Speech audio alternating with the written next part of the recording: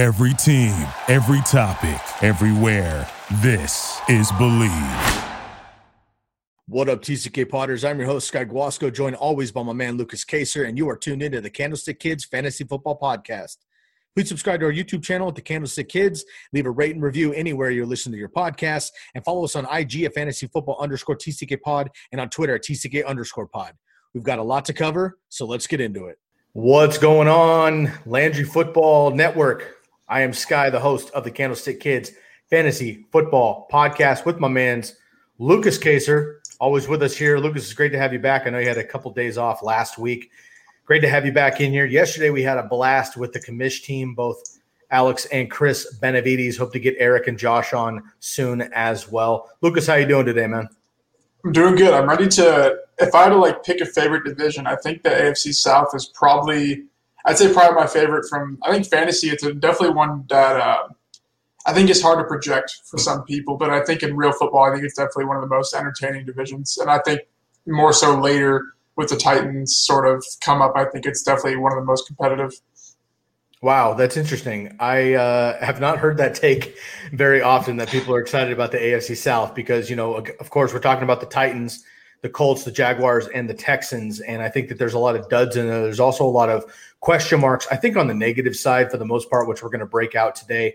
And I think just in general, people are not generally thrilled about the AFC South overall, but, that could change this year. There's definitely some fun fantasy prospects in it. So before we get into today, I want to welcome everybody into the podcast. It is Thursday. We're wrapping up our AFC previews. If you've missed the rest of them throughout the rest of the week, please dial back on our podcast, anywhere you listen to the Candlestick Kids Fantasy Football Podcast. That's YouTube, Apple, Spotify, Stitcher, wherever you like to listen to your podcast. Also on the Landry Football Network. And, of course, you can catch us every Monday through Thursday right here on twitch.tv/Chris Landry Football from 6 to 7 p.m. Eastern Time. Lucas and I are holding it down either together or solo with some other guests. Of course, as I mentioned, we had the commish boys on yesterday, Chris and Alex Benavides. They're going to be on each Wednesday, some form of the commish team. Dwayne, our boy Dewey's Nuts on Twitter and Instagram, is going to be on Mondays. Lucas and I will be holding it down for the most part Tuesdays and Thursdays, barring any other unforeseen absences. So we're very excited to be back with you again. Approaching episode 250 here on the TCK Pod. We're excited about that. We're going to have to do something fun and special for 250, man. And then we're going to be, then it's up to 300 about a couple weeks into the season, which is pretty incredible. So it's crazy. Make sure you catch all of the Landry Football Networks on here, from high school football to college football, NFL proper, and we are your lone fantasy football station at LandryFootball.com. And again, check us out Monday through Thursday, 6 to 7 p.m. Eastern Time, twitch.tv/Chris Landry Football, as well as all of the TCK Pod channels. You can get our draft guide at tckpod.com. You can find us on Instagram at fantasyfootball_TCK Pod and on Twitter at TCK_pod. Quick mention about the Listener League. I know we've been repping that quite a bit this week. It has really picked up already. We have we're doing 2 extra leagues, as I've mentioned, this week. So if you are just tuning in this week or you're catching up on the podcast, we have opened up the Candlestick Kids Listener League, #TCKLL. Last year, we had a great league. We just had one league, though. It was 12 members. Lucas took that down. Congratulations again, my man. This year, we are opening up to 2 more leagues, so 24 extra spots from last year. We're going to have those 12 veterans back. We're going to welcome in 24 rookies. I want to be clear about this. Our rookie leagues for the TCK Pod Listener League have nothing to do with your fantasy experience.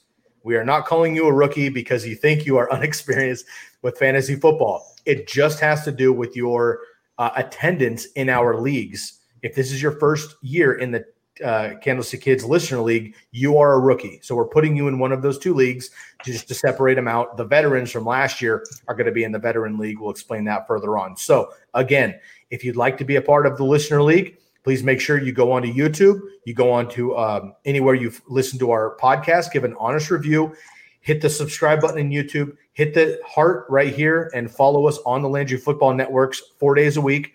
And you leave us an honest review, send us a screenshot of it, Please also let us know how long you've been listening to us, whether it's the last couple of weeks on Landry Football Networks, whether it's the last year, whether it's the last 3 years since we started this program in 2018. Let us know one thing you appreciate about the podcast and one thing that we can improve on and you would like to see us get better at or maybe focus on more. We've had some great feedback already for some loyal listeners and followers. Super appreciate the honest feedback. Lucas and I want that feedback. We're here for you. So please make sure that that happens as well. So again, we'd love to have you in the listener league, but make sure to go through those couple of steps. Send us an honest review, send a screenshot of it into one of our DMs, Instagram or Twitter, or Gmail, as we've been hitting up by email as well, tckpod@gmail.com. And let us know one thing you like about the program and something we can get better at moving forward. We appreciate the honest feedback. All right, Lucas, let's jump into this, man. We're talking today about the AFC South.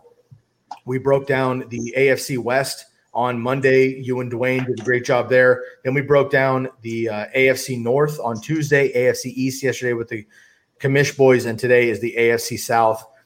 So let's talk about the AFC South here. Again, that's the Titans, that's the Texans, that's the Colts, and the Jaguars.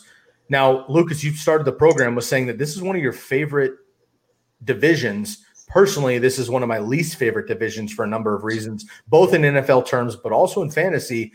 Before we dive into this, why is this division so exciting? Or, why is it one of your favorite divisions here in football? Yeah, I think in real football, I think in terms of like just actual NFL football, I think it's because everyone thinks since they're always 9-7, 10-6, and it always comes down to that final week that it's like bad teams. But like if you think about it, actually, like that just means there's so much competition in this division. I mean, obviously the Jaguars are not what they used to be the last, I don't know, not even 5 years or whatever. When they had the whole Blake Bortles run, like this division was like top-notch division in terms of the core competitiveness. Obviously, the teams aren't like Super Bowl contenders, but only one team out of 32 can win a Super Bowl. So that doesn't define how good a division is. But in fantasy, I think it's really because this division is easy to project because they're so like core players, but they're all undervalued, if that makes sense. So I think it's just like I don't know what's missing between what's in this division and when it comes to rankings or draft or projections or whatever, like why there's such a big discrepancy. And then we'll talk about them as we go through them all. Yeah, I like that a lot. And you're right, actually. I mean, I guess I'm just not super excited about these teams in general over the last couple of years. Of course, Peyton Manning with the Colts was amazing. Andrew Luck with the Colts is amazing. The Jaguars defense for those couple of years was great. Of course, the Texans have had their run. I love Deshaun Watson, loved Nuke when he was there. J.J. Watt and Clowney, when they were healthy, had a lot of fun there. Arian Foster is, fantasy football Hall of Famer. And then the Titans have had kind of, they've been 8-8 forever, but last year they really took that next step when Tannehill came in, rode Derrick Henry, and basically were one game away from the Super Bowl there, and the eventual Super Bowl champion Chiefs took them out. But on the way, they took down the Patriots, they took down the Ravens. Very impressive there. So I can buy in, I think, on if this division stays healthy, and we'll go through these teams. If the division stays healthy, I think it could be very exciting for NFL and very exciting for fantasy football. There's so many question marks in this division, though, man. It scares me a little bit to invest too much.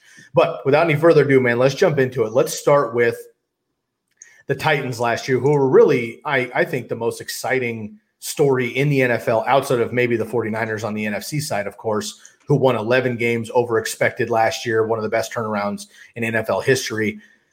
The Titans – we're so with my boy Marcus Mariota. I think he's going to have a great opportunity eventually with Vegas. I don't believe in Derek Carr. We've already talked about the Raiders, but I do think that Mariota is going to have a fresh start there in Las Vegas.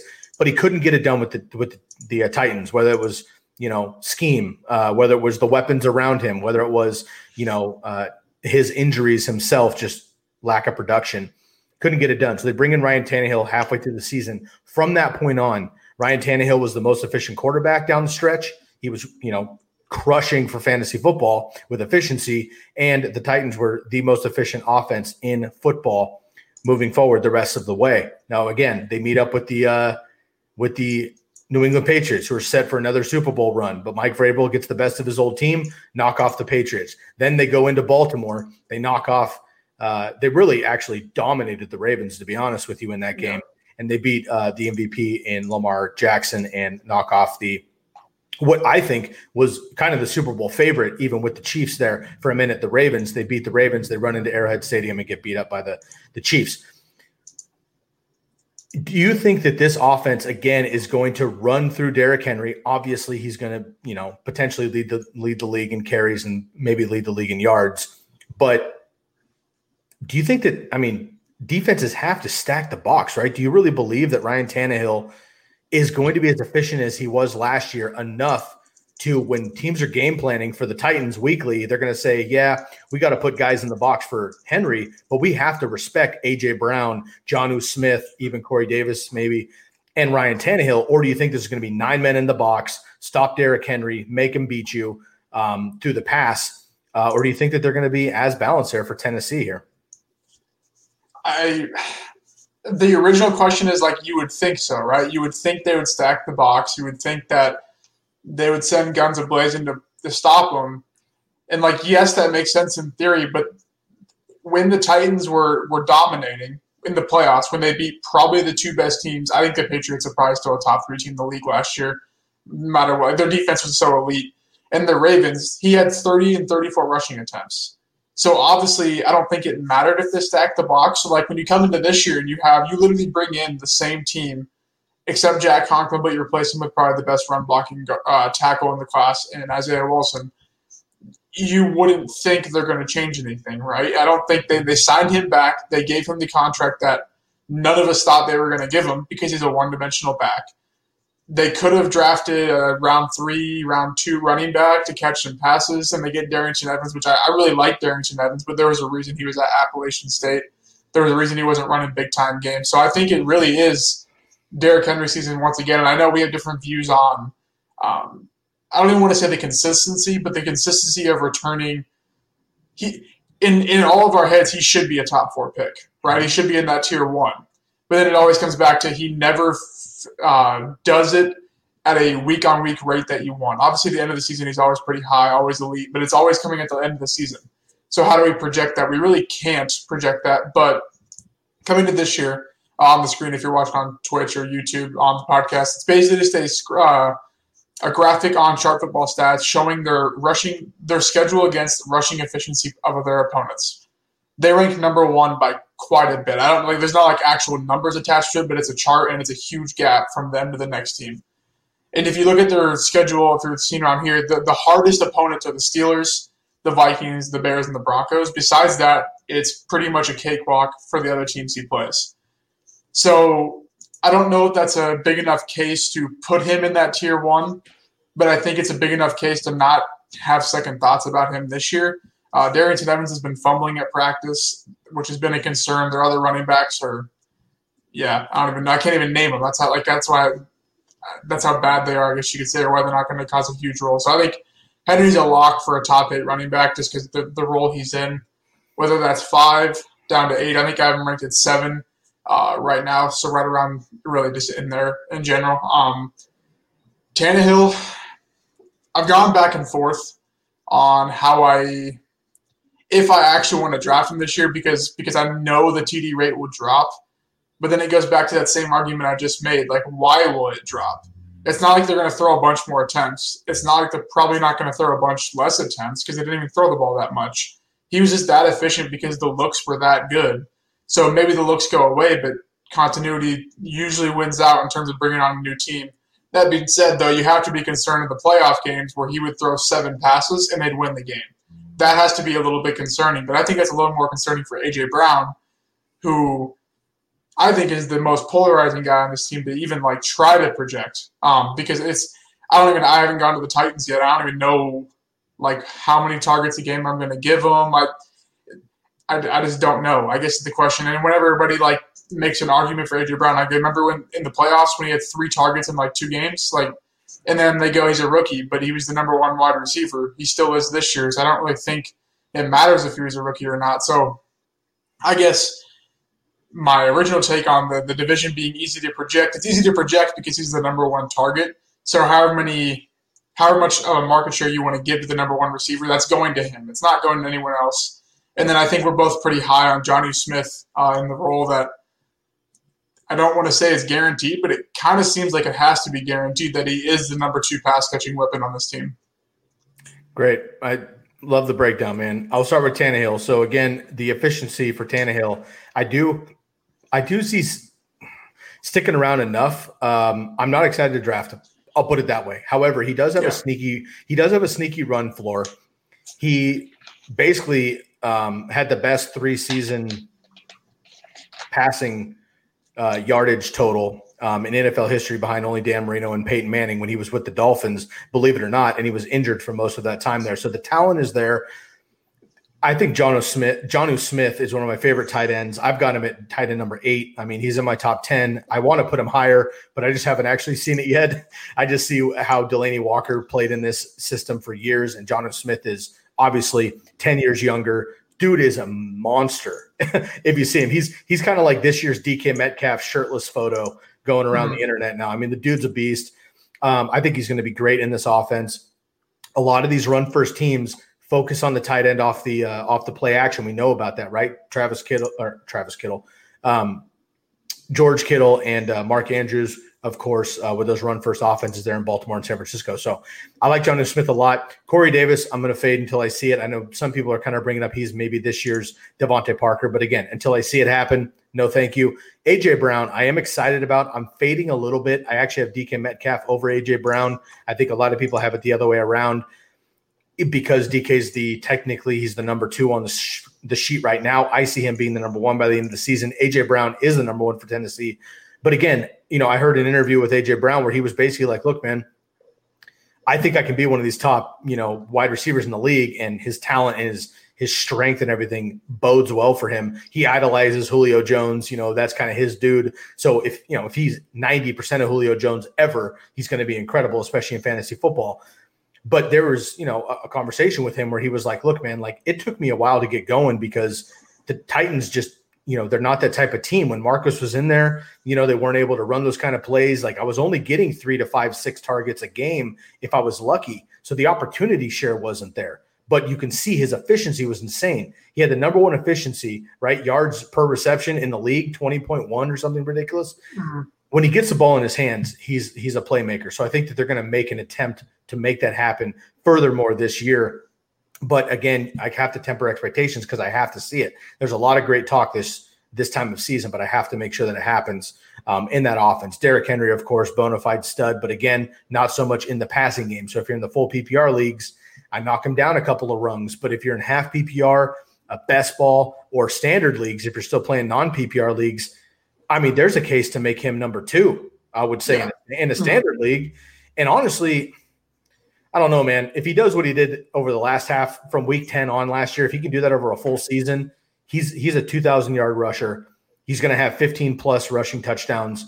And in a non-PPR league, you could make a case that he is the number 1 pick overall ahead of Christian McCaffrey potentially there. So in a PPR league, which we talk about for the most part, I have, Derrick Henry a little bit lower there. But they're an incredible team.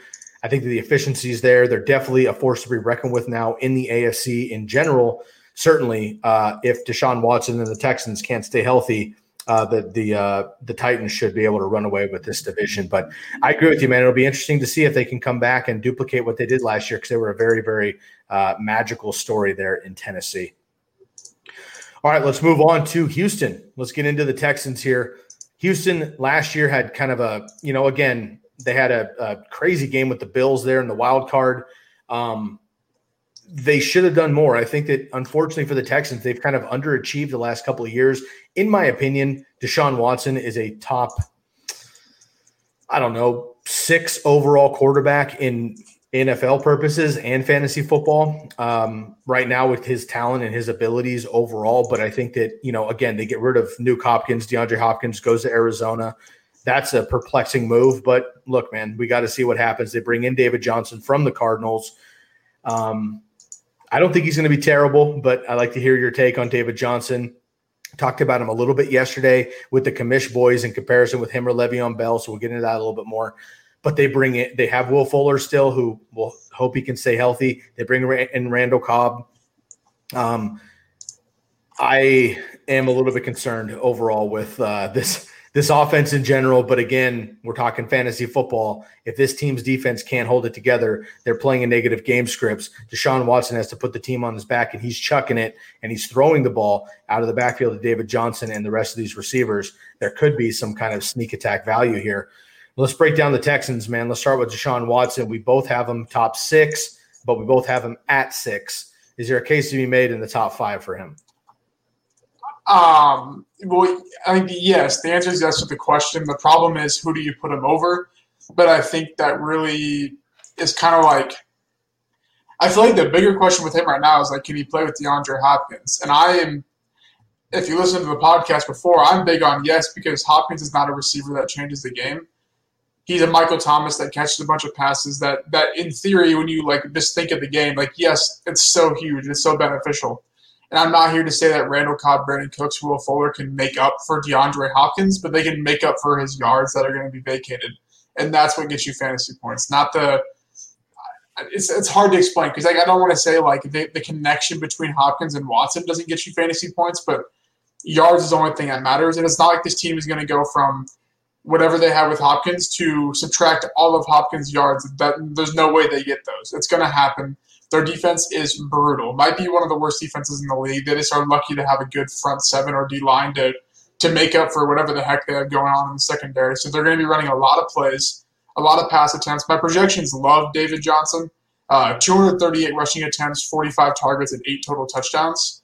That's pretty good. But we talked about it yesterday. Like, he's a player that you're either going to get what we think he can get, or you're going to get not even anything close to it due to maybe he's just not David Johnson. Maybe Bill O'Brien doesn't care. I don't really know what the scenario is. But then you have to go back to he didn't want to pay DeAndre Hopkins, trades him. Now he leads the league in wide receiver cap space allocated to wide receivers in his team.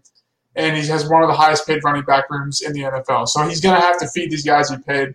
So Watson, I think I have him ranked at 5 or 6 right now. I have him ranked at QB 5 and tier 2 with Russell Wilson. Kyler's in tier 3. So I think Watson is a much better pick than Kyler because in theory, what are we hoping Kyler becomes? What Russell Wilson or what Deshaun Watson does every year. So I think he's right in that 5 spot. David Johnson, I mean, we talked about it all yesterday. I'm not really racing to pick him. Same with Bell, those guys. But if he's there at a value, he's a good pick. And I think the big one I like is Brandon Cooks. I like him a lot. The whole concussion thing, he's missed 2 games in the last 4 years. So, like, that's not a narrative that we want to play. My projections have about 109 targets, 1,000 yards, and 6.3 touchdowns, right around 6.5 touchdowns. And he does have 10 rushing attempts for 85 yards. So he comes out of the projections really good, but it kind of makes sense that he has to, right? And he's currently going as the wide receiver 36. So I think he's definitely a really good value if I had to pick one off this team. Fuller's Fuller. I'm not even going to try and label what he is, as if he's a sleeper or a bust or he's Will Fuller. So draft if you want Will Fuller on your team, draft Will Fuller.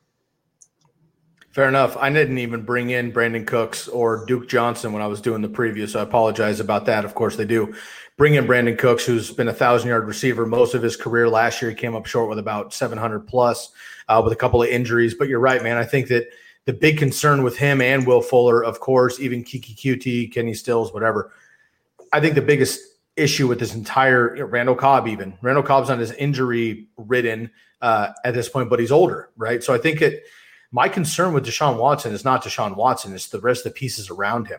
I think the Texans, who, by the way, have a brutal schedule to start the season this year. We've gone over that in previous episodes, so I'm not in a hurry to draft Deshaun Watson.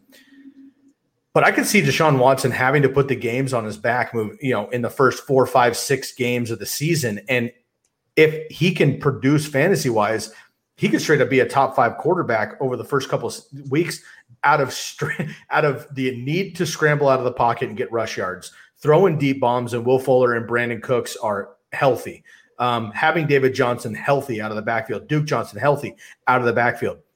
The Texans could potentially be incredibly fruitful for the first 4 to 6 to 8 games of the season.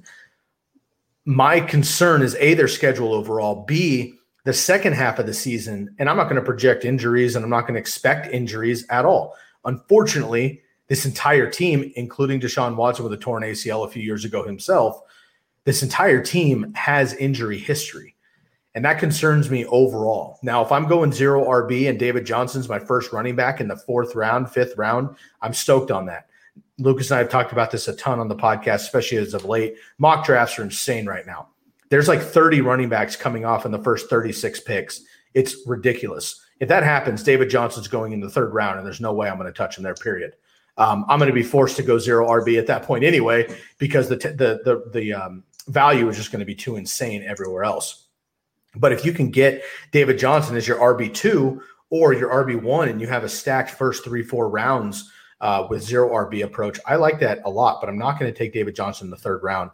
Brandon Cooks, I hear you. You and I kind of went back and forth on the ranking sheet. I did it with Chris Benavides, who was on for our rankings last week in wide receivers, and we talked about it. I have Fuller ahead of Cooks just because when Will Fuller's on the field, he's very efficient. He's the number 1 now. He's not going to be double covered, I don't think, because they have to account for Brandon Cooks, who could be a number 1 on many other teams in his own right. I think Will Fuller's the number 1 by default just because he has the rapport with Deshaun Watson. And then, of course, you have Randall Cobb over the middle as well. So this is going to be a very perplexing team. I have made it very clear on this podcast multiple times. Deshaun Watson is number 6 for me behind Kyler Murray. But I will say this. If Nuke Hopkins, who has some hamstring issues right now, and it's still, we're a couple weeks out, I'm not going to super trip on it. But if Nuke misses any time or this hamstring becomes anything more than just a hiccup in preseason, Kyler's going to drop for me. I know he did what he did last. He was QB7 last year without Nuke, but I think that's going to change things a little bit with Arizona. And Deshaun Watson, I think you said it great, Lucas, that Kyler's basically trying to do what Deshaun Watson does every year. That's true. But now he doesn't have DeAndre Hopkins. So there's a lot of question marks here with the Texans. I'm not in a hurry to get anybody on the Texans. I'm going to make that clear. However, I would absolutely settle, I should say, for Deshaun Watson. I would settle for David Johnson. I would settle for Duke Johnson in the 8th, 10th round of a 0 RB approach. I would settle for any of these receivers deeper in drafts if I was already okay elsewhere. But I'm not going out to target any of these guys personally. All right, man, let's jump into the Colts. But before we do, we'll just take another quick break to just rep the Twitch handle. If you're listening to the podcast on the podcast streams, Apple, Spotify, Stitcher, anywhere else, please make sure to leave a rate and review for the TCK pod. We much appreciate that. But also, come and check us out on Twitch. If you haven't seen our faces yet, you want to put a name to the face, you want to put a face to the voice, come and see us on Twitch. That's twitch.tv/Chris Landry Football, Landry, Landry.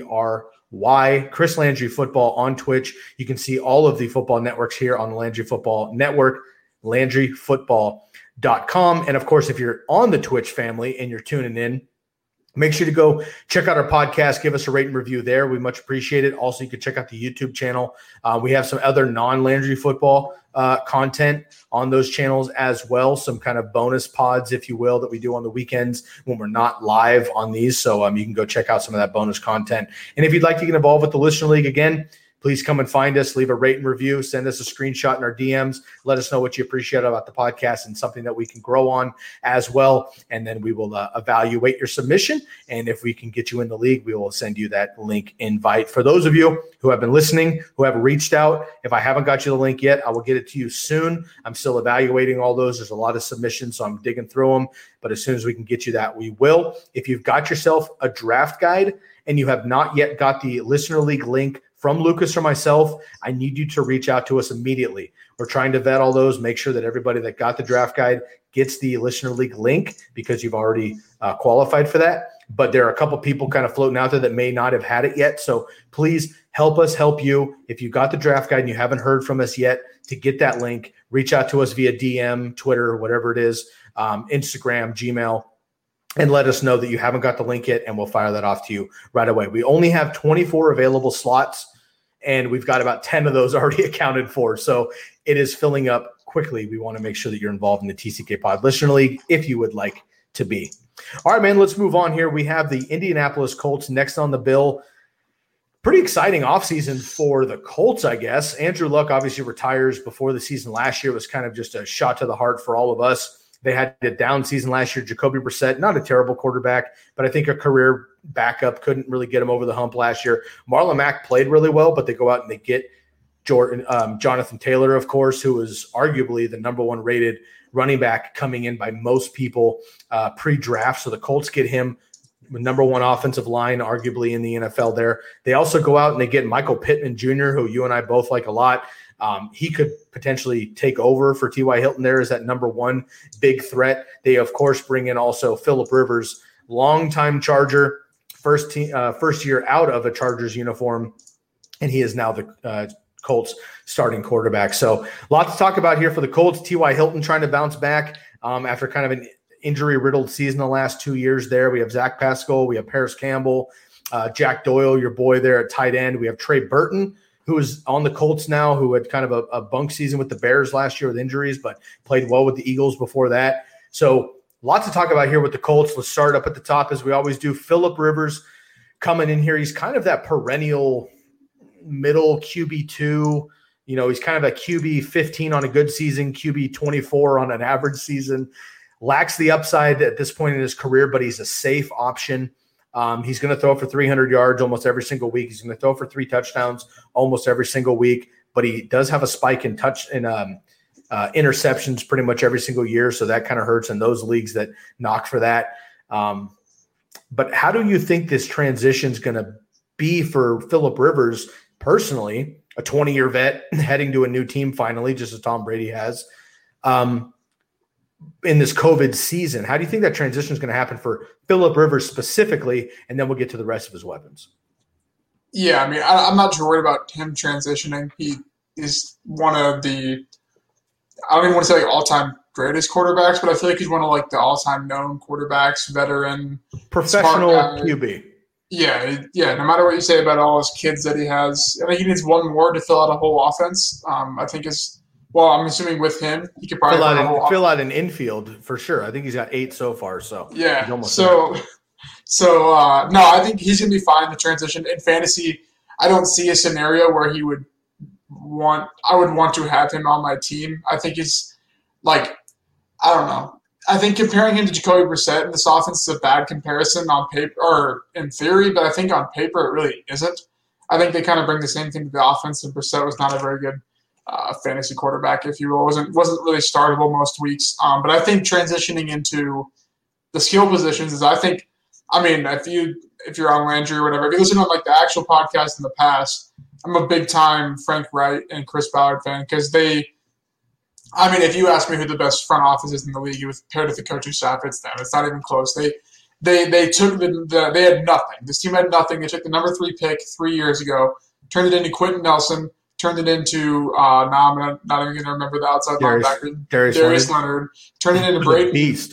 Yeah, Braden Smith, which then turned into picks the next year into the free safety from Ohio State that always gets hurt. I probably should have written these down.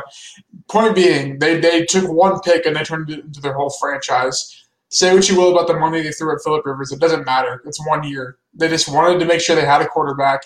They drafted the best running back in the class, Michael Pittman, to add on to their weapons. This team is ready to compete. I don't know about the division, but I know if they make the playoffs, it'll definitely be a surprise team for sure. The defense is kind of, if you will. Their secondaries need some pieces somehow. I don't know how they're going to get those, but the running backs. This is a topic that we all knew this was going to happen, but it's been pretty drastic. So on the screen, basically what this is from RotoViz. It's a best ball. It takes the ADPs and charts them out to see the differences. So the beginning, the far left of this graph, is when Jonathan Taylor got picked, April 24th, to the Colts. The far right is as of today. So my thinking is there was a whole graph all the way back to January 1st. You would think that Marlon Mack would be higher than Jonathan Taylor in best ball ADP, right? Yeah, no. They were tied back in January. Marlon Mack has never been higher in terms of ADP than Jonathan Taylor. And as of now, on the Fantasy Pros ADP, there's a 60-pick difference. I just don't understand this pick. I don't – the Colts are a smart team. They didn't draft Taylor because they needed a running back. They drafted Taylor because they don't need anything else on this team.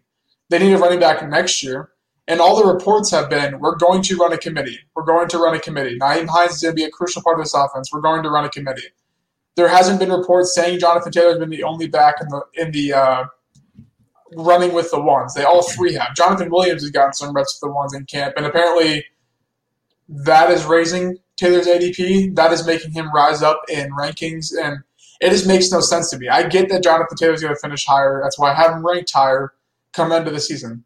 But everyone's drafting him, and the reasoning is when he takes over halfway through the season, when he takes over at the end of the year. So you're drafting this guy knowing he's not going to be the main guy until the end of the year. You're just sacrificing a pick. He's not worth – I don't know, it's a fourth-round pick. It's just still not worth it because you're getting a third split, 50% split or whatever. Hines will only get so many carries. And an offense that, yes, is good, but they still are going to use Marlon Mack. Frank Reich loves Marlon Mack. That's all he talks about is how good he is. And not to mention that Jonathan Taylor did not catch passes in college, so he's not going to catch passes in the NFL. Marlon Mack had more catches in college. You can stat check me. I'm fairly certain that's correct. And Marlon Mack has been pretty efficient catching the ball. So I think the running backs, I get the whole Jonathan Taylor hype. I think next year he'll probably be a back-end first-round pick if they don't add anybody else, just due to the situation. But he's just not a good pick this year. Maybe trade for him in the middle of the season, but then again, everyone is in the first couple of weeks. I don't know. He's just a guy that I'll probably just not try to mess with. Marlon Mack's a fantastic value. 0 running back teams, if you can get him as your second, third running back, that's amazing. Naeem Hines is a good value, the same 0 RB builds. The receivers, I think Ty he's not really that injury prone. I saw a tweet yesterday. He's played one more game than Devontae Adams in the past 5 years. And I saw that and I was like, okay, this guy pulled 2 years prior to Adams coming into the NFL or something stupid just to make some dumb tweet. No, it's legit. So I don't know if he's necessarily injury prone. He is, but he's just kind of like any other receiver. So maybe take T.Y. if there's a good ADP dip. Pittman, I think it's just a year too early for him. More of a dynasty prospect, if you will. My boy Zach Pascal, Paris Campbell, I don't know. I just think if none of these guys were fantasy startable last year, I don't think they're going to be this year because they're probably going to run the ball a little more than they did. I know Pascal was a spot start here and there, but nothing fantastic, if you will. And then Jack Doyle. This is my guy here on the ECR, the Fantasy Pros ECR. They added this new thing called Sleepers this year. So that's where my rankings will be every week. We'll be on the site and the commission site and stuff like that. But we have to pick 3 sleepers at each position to see who's the best at picking sleepers. Keep in mind, this is with Matthew Berry and all these guys. And I got to figure out who the hell I'm going to pick at tight end. Oof. And I think I'm going to go Jack Doyle because no one else is going to pick him. So Eric Ebron leaves. Tons of vacated production. I don't even want to say how much it is because who cares? They gave him $7 million a year contract. His competition is Mo Alley Cox, the huge 6'4", 260-pound guy. Mo Alley Cox would have broken out by now, not in his 4th season if you're that big. He's just not good at football. Rivers, the guy that everyone says throws the ball to his tight end, apparently doesn't carry the narrative of this year. Average tight end finish in PPR of tight end 7. Doyle had 13 targets inside the 20. Ebron had 10. That's 10 targets inside the 20 vacated. I don't think those are going to go to T.Y., probably not Paris Campbell, maybe Pittman.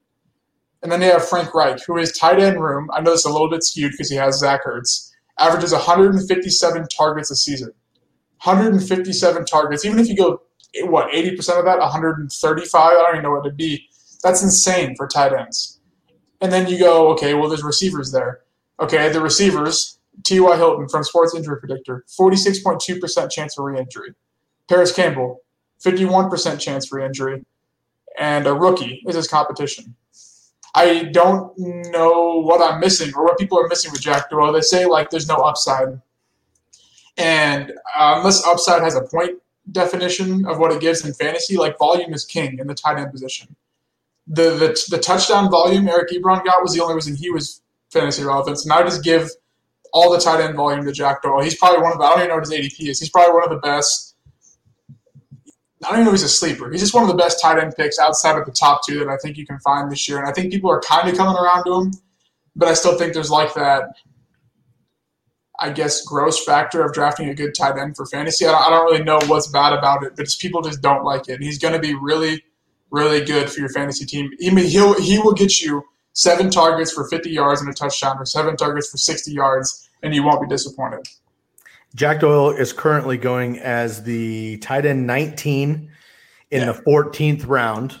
He's going behind just a handful of guys here. Hawkinson, Gesicki's still that low. I think that'll change. Jonnu Smith, Chris Herndon, who didn't even play last year, Blake Jarwin, Jack Doyle, and then Dallas Goedert.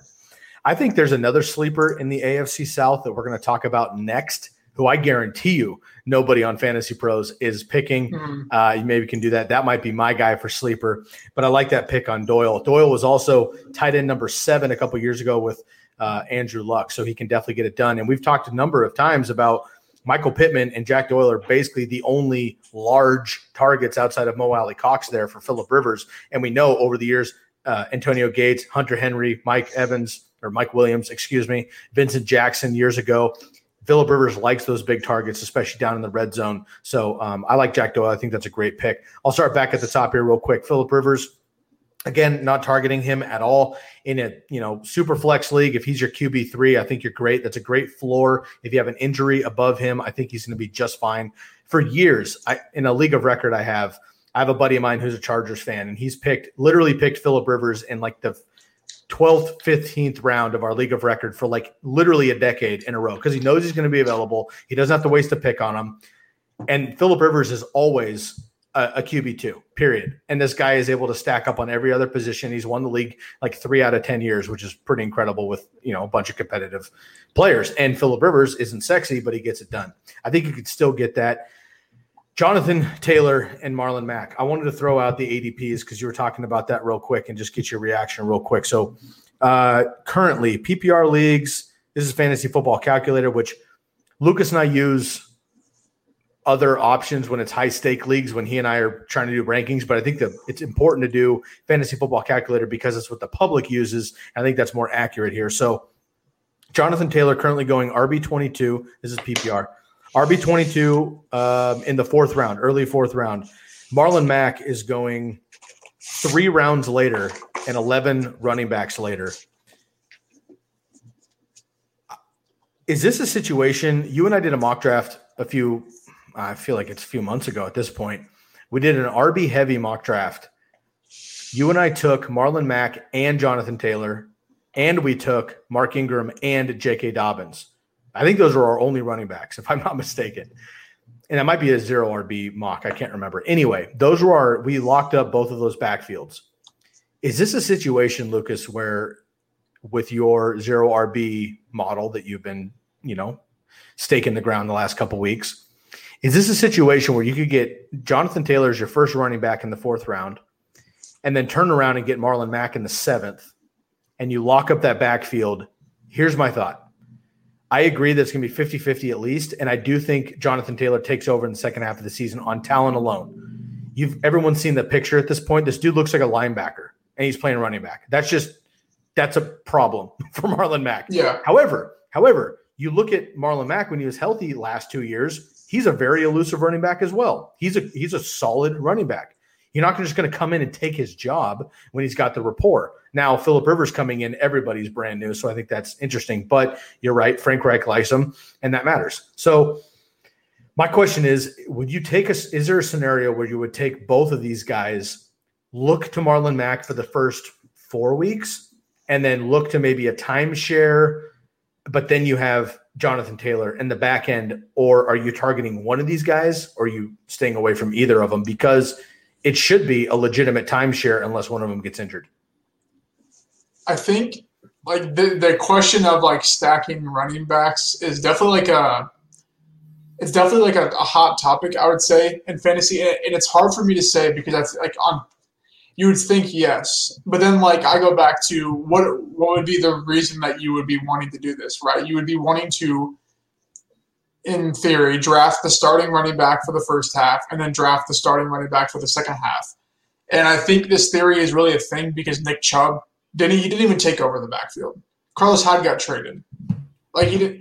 And I think this is the thing where everyone's like, well, Jonathan Taylor will do what Nick Chubb did. What, wait for Marlon Mack to get traded because the team is awful? Like that's just not what's going to happen. So like I think the answer is when we did it in theory, yes. But I think more that I like think about it, it really is no, because if I have Jonathan Taylor on my team, I don't want to start Marlon Mack over him week 1. Same with Dobbins and Ingram. And it's not even like that I think he'll outscore him. It's just the fact that, like, you would think that Jonathan Taylor would score more points, right? So that it just kind of, like, messes with your head that, like, I don't know.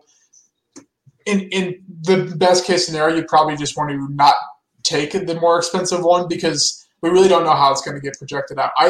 I made the case that they would cut Marlon Mack before the whole COVID thing started because they probably would have if they had a whole offseason for Jonathan Taylor to get worked in. But now they need that depth. They can't just cut Marlon Mack. So I think now it's just more of a red flag to even draft Jonathan Taylor, to even draft J.K. Dobbins, guys like that. So I don't know. It's tough for me, but I also play fantasy safe to a certain extent. And I think, like, I don't know. I don't even like saying upside anymore because the term just gets thrown around so much that there's not even a definition of it anymore. So I don't know. I just can't wrap my head around getting Jonathan Taylor or Dobbins because the general term is when they take over the backfield in the last half of the season. That is just as uncertain as projecting the split at the beginning of the season. So there's no good way to do it. So probably just fade. In general, but in a best ball league, I think that strategy is viable because that makes sense because you would just be taking the highest scoring running back every single week. What if you went RB heavy?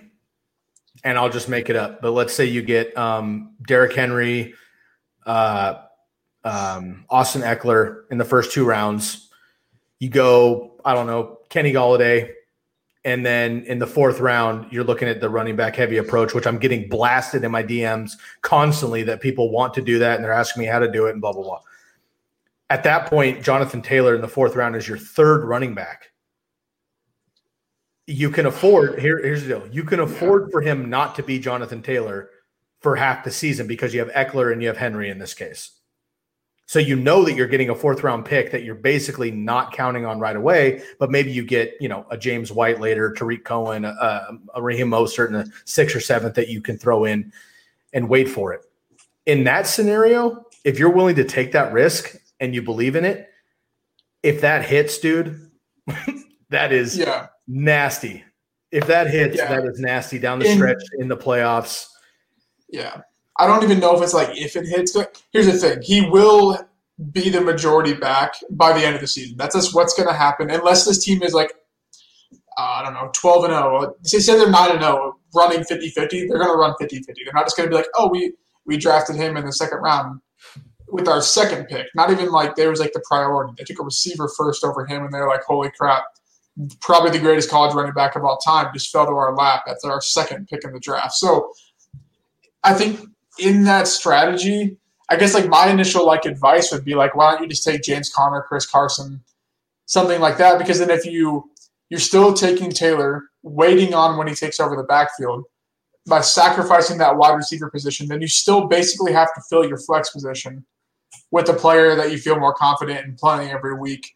So to me, you're just sacrificing way too much. And that kind of goes back to if you guys listen to the Zero RB podcast that would decrease your winning percentage tremendously right off the rip because the guys you could have drafted around him are going to be projected and outscore him in the first 6 to 7 weeks. If James Conner stays healthy, and that's why his ADP is there, but even the first 2 weeks, he'll probably get you 20 points a game. That's just what's going to happen. Yep. Jonathan Taylor, he could score 20 points a game, but the range of outcomes is probably 9 to 10. 11, 12, I would say is pretty 9 might even be a lot for a minimum. It might be 6 to 7. So yes and no. If you do that, then I would go and get, I don't know. I don't even want to say Marlon Mack, but you need to fill that early season gap, whether that might be Mark Ingram, which I don't even know if they could be more of a split than the Colts could with Lamar, Mark Ingram, and J.K. Dobbins. So just kind of weird situations with the rookie running backs when in most years you're just take the older guy at the ADP and then be done with it. That's usually what happens. No one was taking Nick Chubb, who literally got picked the same pick slot as Jonathan Taylor. No one took Nick Chubb in fantasy drafts. So why this year? Why did that change now? Because we see these guys due to a player getting traded above them or a guy getting hurt emerge. It's just kind of like off balance in the approach on it. Yeah, fair enough. We haven't even talked about Nyheim Hines. He's kind of a dark horse. He's not just a pass catching back. I mean, he's a legit running back, but he is third in line now. I think he's kind of a poor man's James White. I would, James White, Tariq Cohen, then Nyheim Hines is the way I would go about those. Duke Johnson, I think, is ahead of him as well. Personally, I think he's going to have his games. He's good for a touchdown or two randomly. But again, more of a best ball thing, not really a consistent starter unless one of these running backs were to get hurt. T.Y. Hilton, I faded him. I had a great episode with Kamish, with Chris Benavides a couple weeks ago, which was basically big names without the big value. And one of the guys I faded was T.Y. Hilton. And although he hasn't been extremely injury prone, as you mentioned, played one more game than Devontae Adams, whatever. The difference is, though, it's like the LaShawn McCoy thing that was a couple years ago where it was still LaShawn McCoy. You're still like, dude, this guy could pop off 150 total yards and 3 touchdowns any given game. The problem is he literally came off the field every single week 2 or 3 times. That's just what happened. T.Y. Hilton doesn't miss games every week, but he comes off the field for a drive here and there. He has a 26-yard gain, which is great, but then he comes off the field for 5 or 6 more, plays in a row after that. It's just like the inconsistency of what he does. I just don't want anymore. T.Y. was incredible. He led the league in receiving yards a few years ago, but there's other guys that with the consistency that I want from him. And I do believe, and I'm higher on Michael Pittman than you are. I do believe that the combination, at least, of Pittman, Pascal, and Paris Campbell comboed with Nyheim Hines, comboed with the running backs, comboed with your boy Jack Doyle, all those things I think take away from a bona fide number one for T.Y. Hilton. I just don't think it's going to happen. Could he finish with the most targets, the most yards, maybe the most touchdowns on the Colts? Sure. But is he T.Y. Hilton of old and consistent for your roster? No. Could he have 8 receptions for 130 yards and 2 or 3 touchdowns any given week? Absolutely. But I think he could also miss a couple of games anytime, and I think he could get a back seat depending on how this offense develops, wanting to run the ball and protect Phillip Rivers. So I'm concerned about T.Y. Hilton. I'm going to take a chance on the other guys way deep in drafts. The rest of them are free, so you can just take a flyer anyways. And, of course, I love both the running backs. I just think you need to be careful with that. And Jack Doyle, we've already covered there. I think that's a great late round sleeper tight end there. All right, man, we got about 5 more minutes. Let's jump into the Jags, our last team in the AFC South, and we're going to finish up the AFC. Next week, we are coming back with the NFC breakdowns, starting with the NFC West NFC West on Monday. So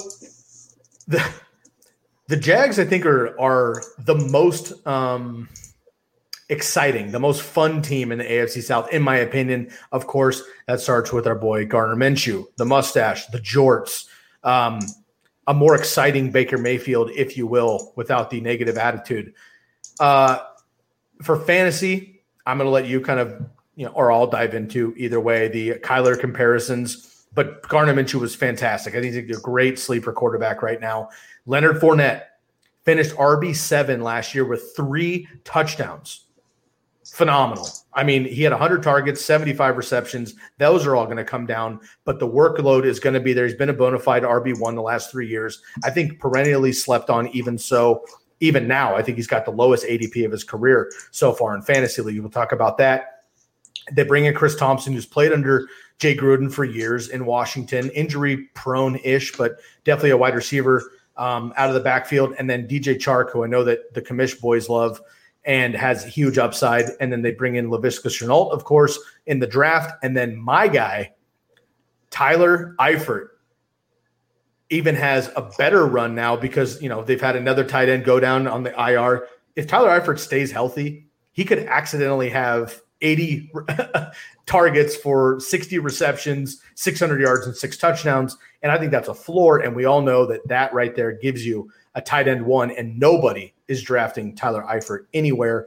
That's my Jack Doyle. I think this year, I said that about 2 months ago. I'm sticking by it. Lucas, we'll start at the top here, man. We got about 5 minutes left in the program. So why don't you blaze through the Jags real quick, and I'll follow you up. Let's start up at the top with Gardner Minshew.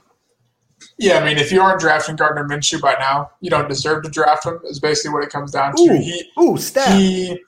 He'll probably be my sleeper on the ECR thing, but then again, I think he'll be everyone's sleeper. So I gotta maybe fade the public a little bit on that one. Fournette, the thing about like the Fournette Lev Bell tier with this whole like volume sucks, no upside, but like then again, the only thing that matters is fantasy points. Is yes, he had 100 targets and finishes the RB7. They're going to go down a little bit, but let's not act like injury-prone, like legit injury-prone Chris Thompson is going to take away a lot of targets. I have projected at 48 targets, comes out to about 207 fantasy points. That goes right down to his ADP dip. Like he's still a good pick at his ADP. He's going to see the volume. I don't think injured or COVID list backup that I drafted on my leagues. I don't know who it is now. Raquel Armstead? Yeah, Raquel Armstead. He's on the COVID list. He's not coming off for a while. And I don't think Devine or Zigbo are taking carries from them. Chris Thompson is maybe going to take 2 carries a game and probably 3 or 4 targets a game away from him. He's still a decent pick. If he's your RB2 and you like going the RB, or if you like going receiver, tight end, Leonard Fournette, I don't mind that either. I think it's a good strategy there. Chark, yeah, I didn't really like – I wasn't really beating the drum for him, but I think where he's going and kind of like the persona around him, I think he's still a good pick. Kind of that like risky sort of 2 that showed he could be a 1 for a long-term stretch last year. So I think he's definitely a good pick. And then Chenault. Chenault is the one guy that I really, really like. I don't know about – it's tough because like I like him in terms of like what he'll produce this year. His dynasty outlook's amazing.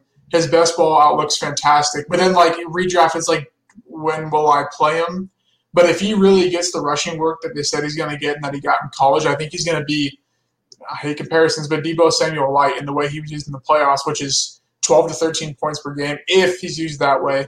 And that could fix their goal line rushing problems. He could be their goal line rusher for all we know, a Cordell Patterson, like, if you will. So I like Chenault quite a bit. And then, I mean, yeah, Eifert is it makes sense. I mean, Josh Oliver is out for the season now, the guy that probably was going to start from, possibly.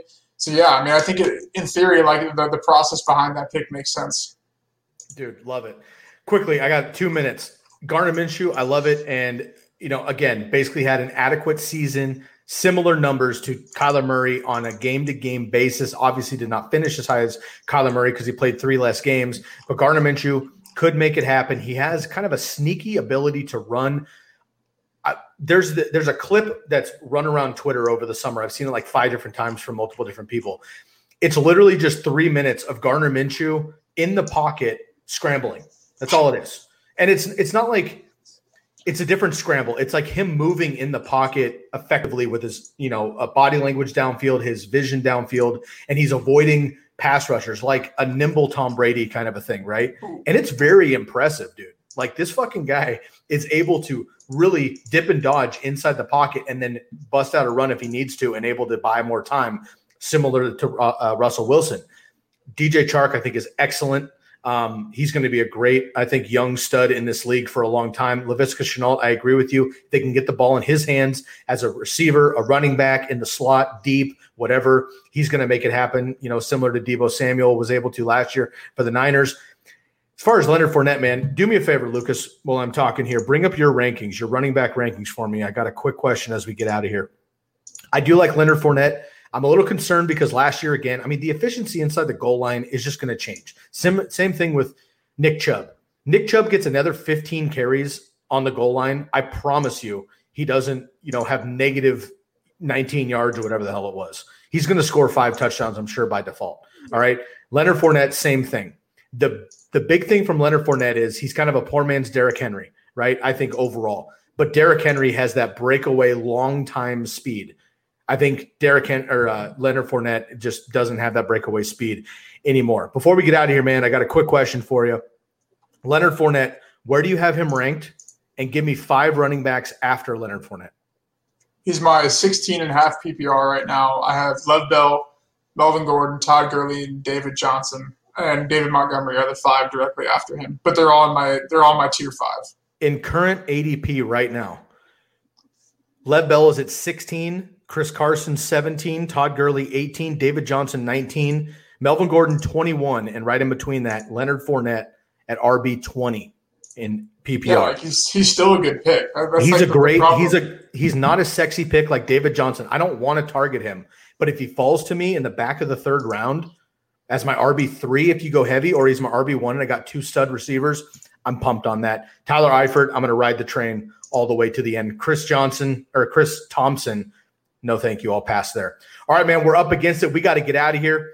We are the Candlestick Kids Fantasy Football Podcast. Check us out next week, Monday through Thursday, 6 to 7 Eastern on twitch.tv/Chris Landry Football. Catch all of Landry Football here at LandryFootball.com. Leave us a rating review. Join the Listener League. Get the draft guide. For Lucas Kaser, I'm Sky Guasco. Episode 247 in the books, and we are out of here. Thank you for listening to Believe. You can show support to your host by subscribing to the show and giving us a 5-star rating on your preferred platform. Check us out at Believe.com and search for BLEAV on YouTube.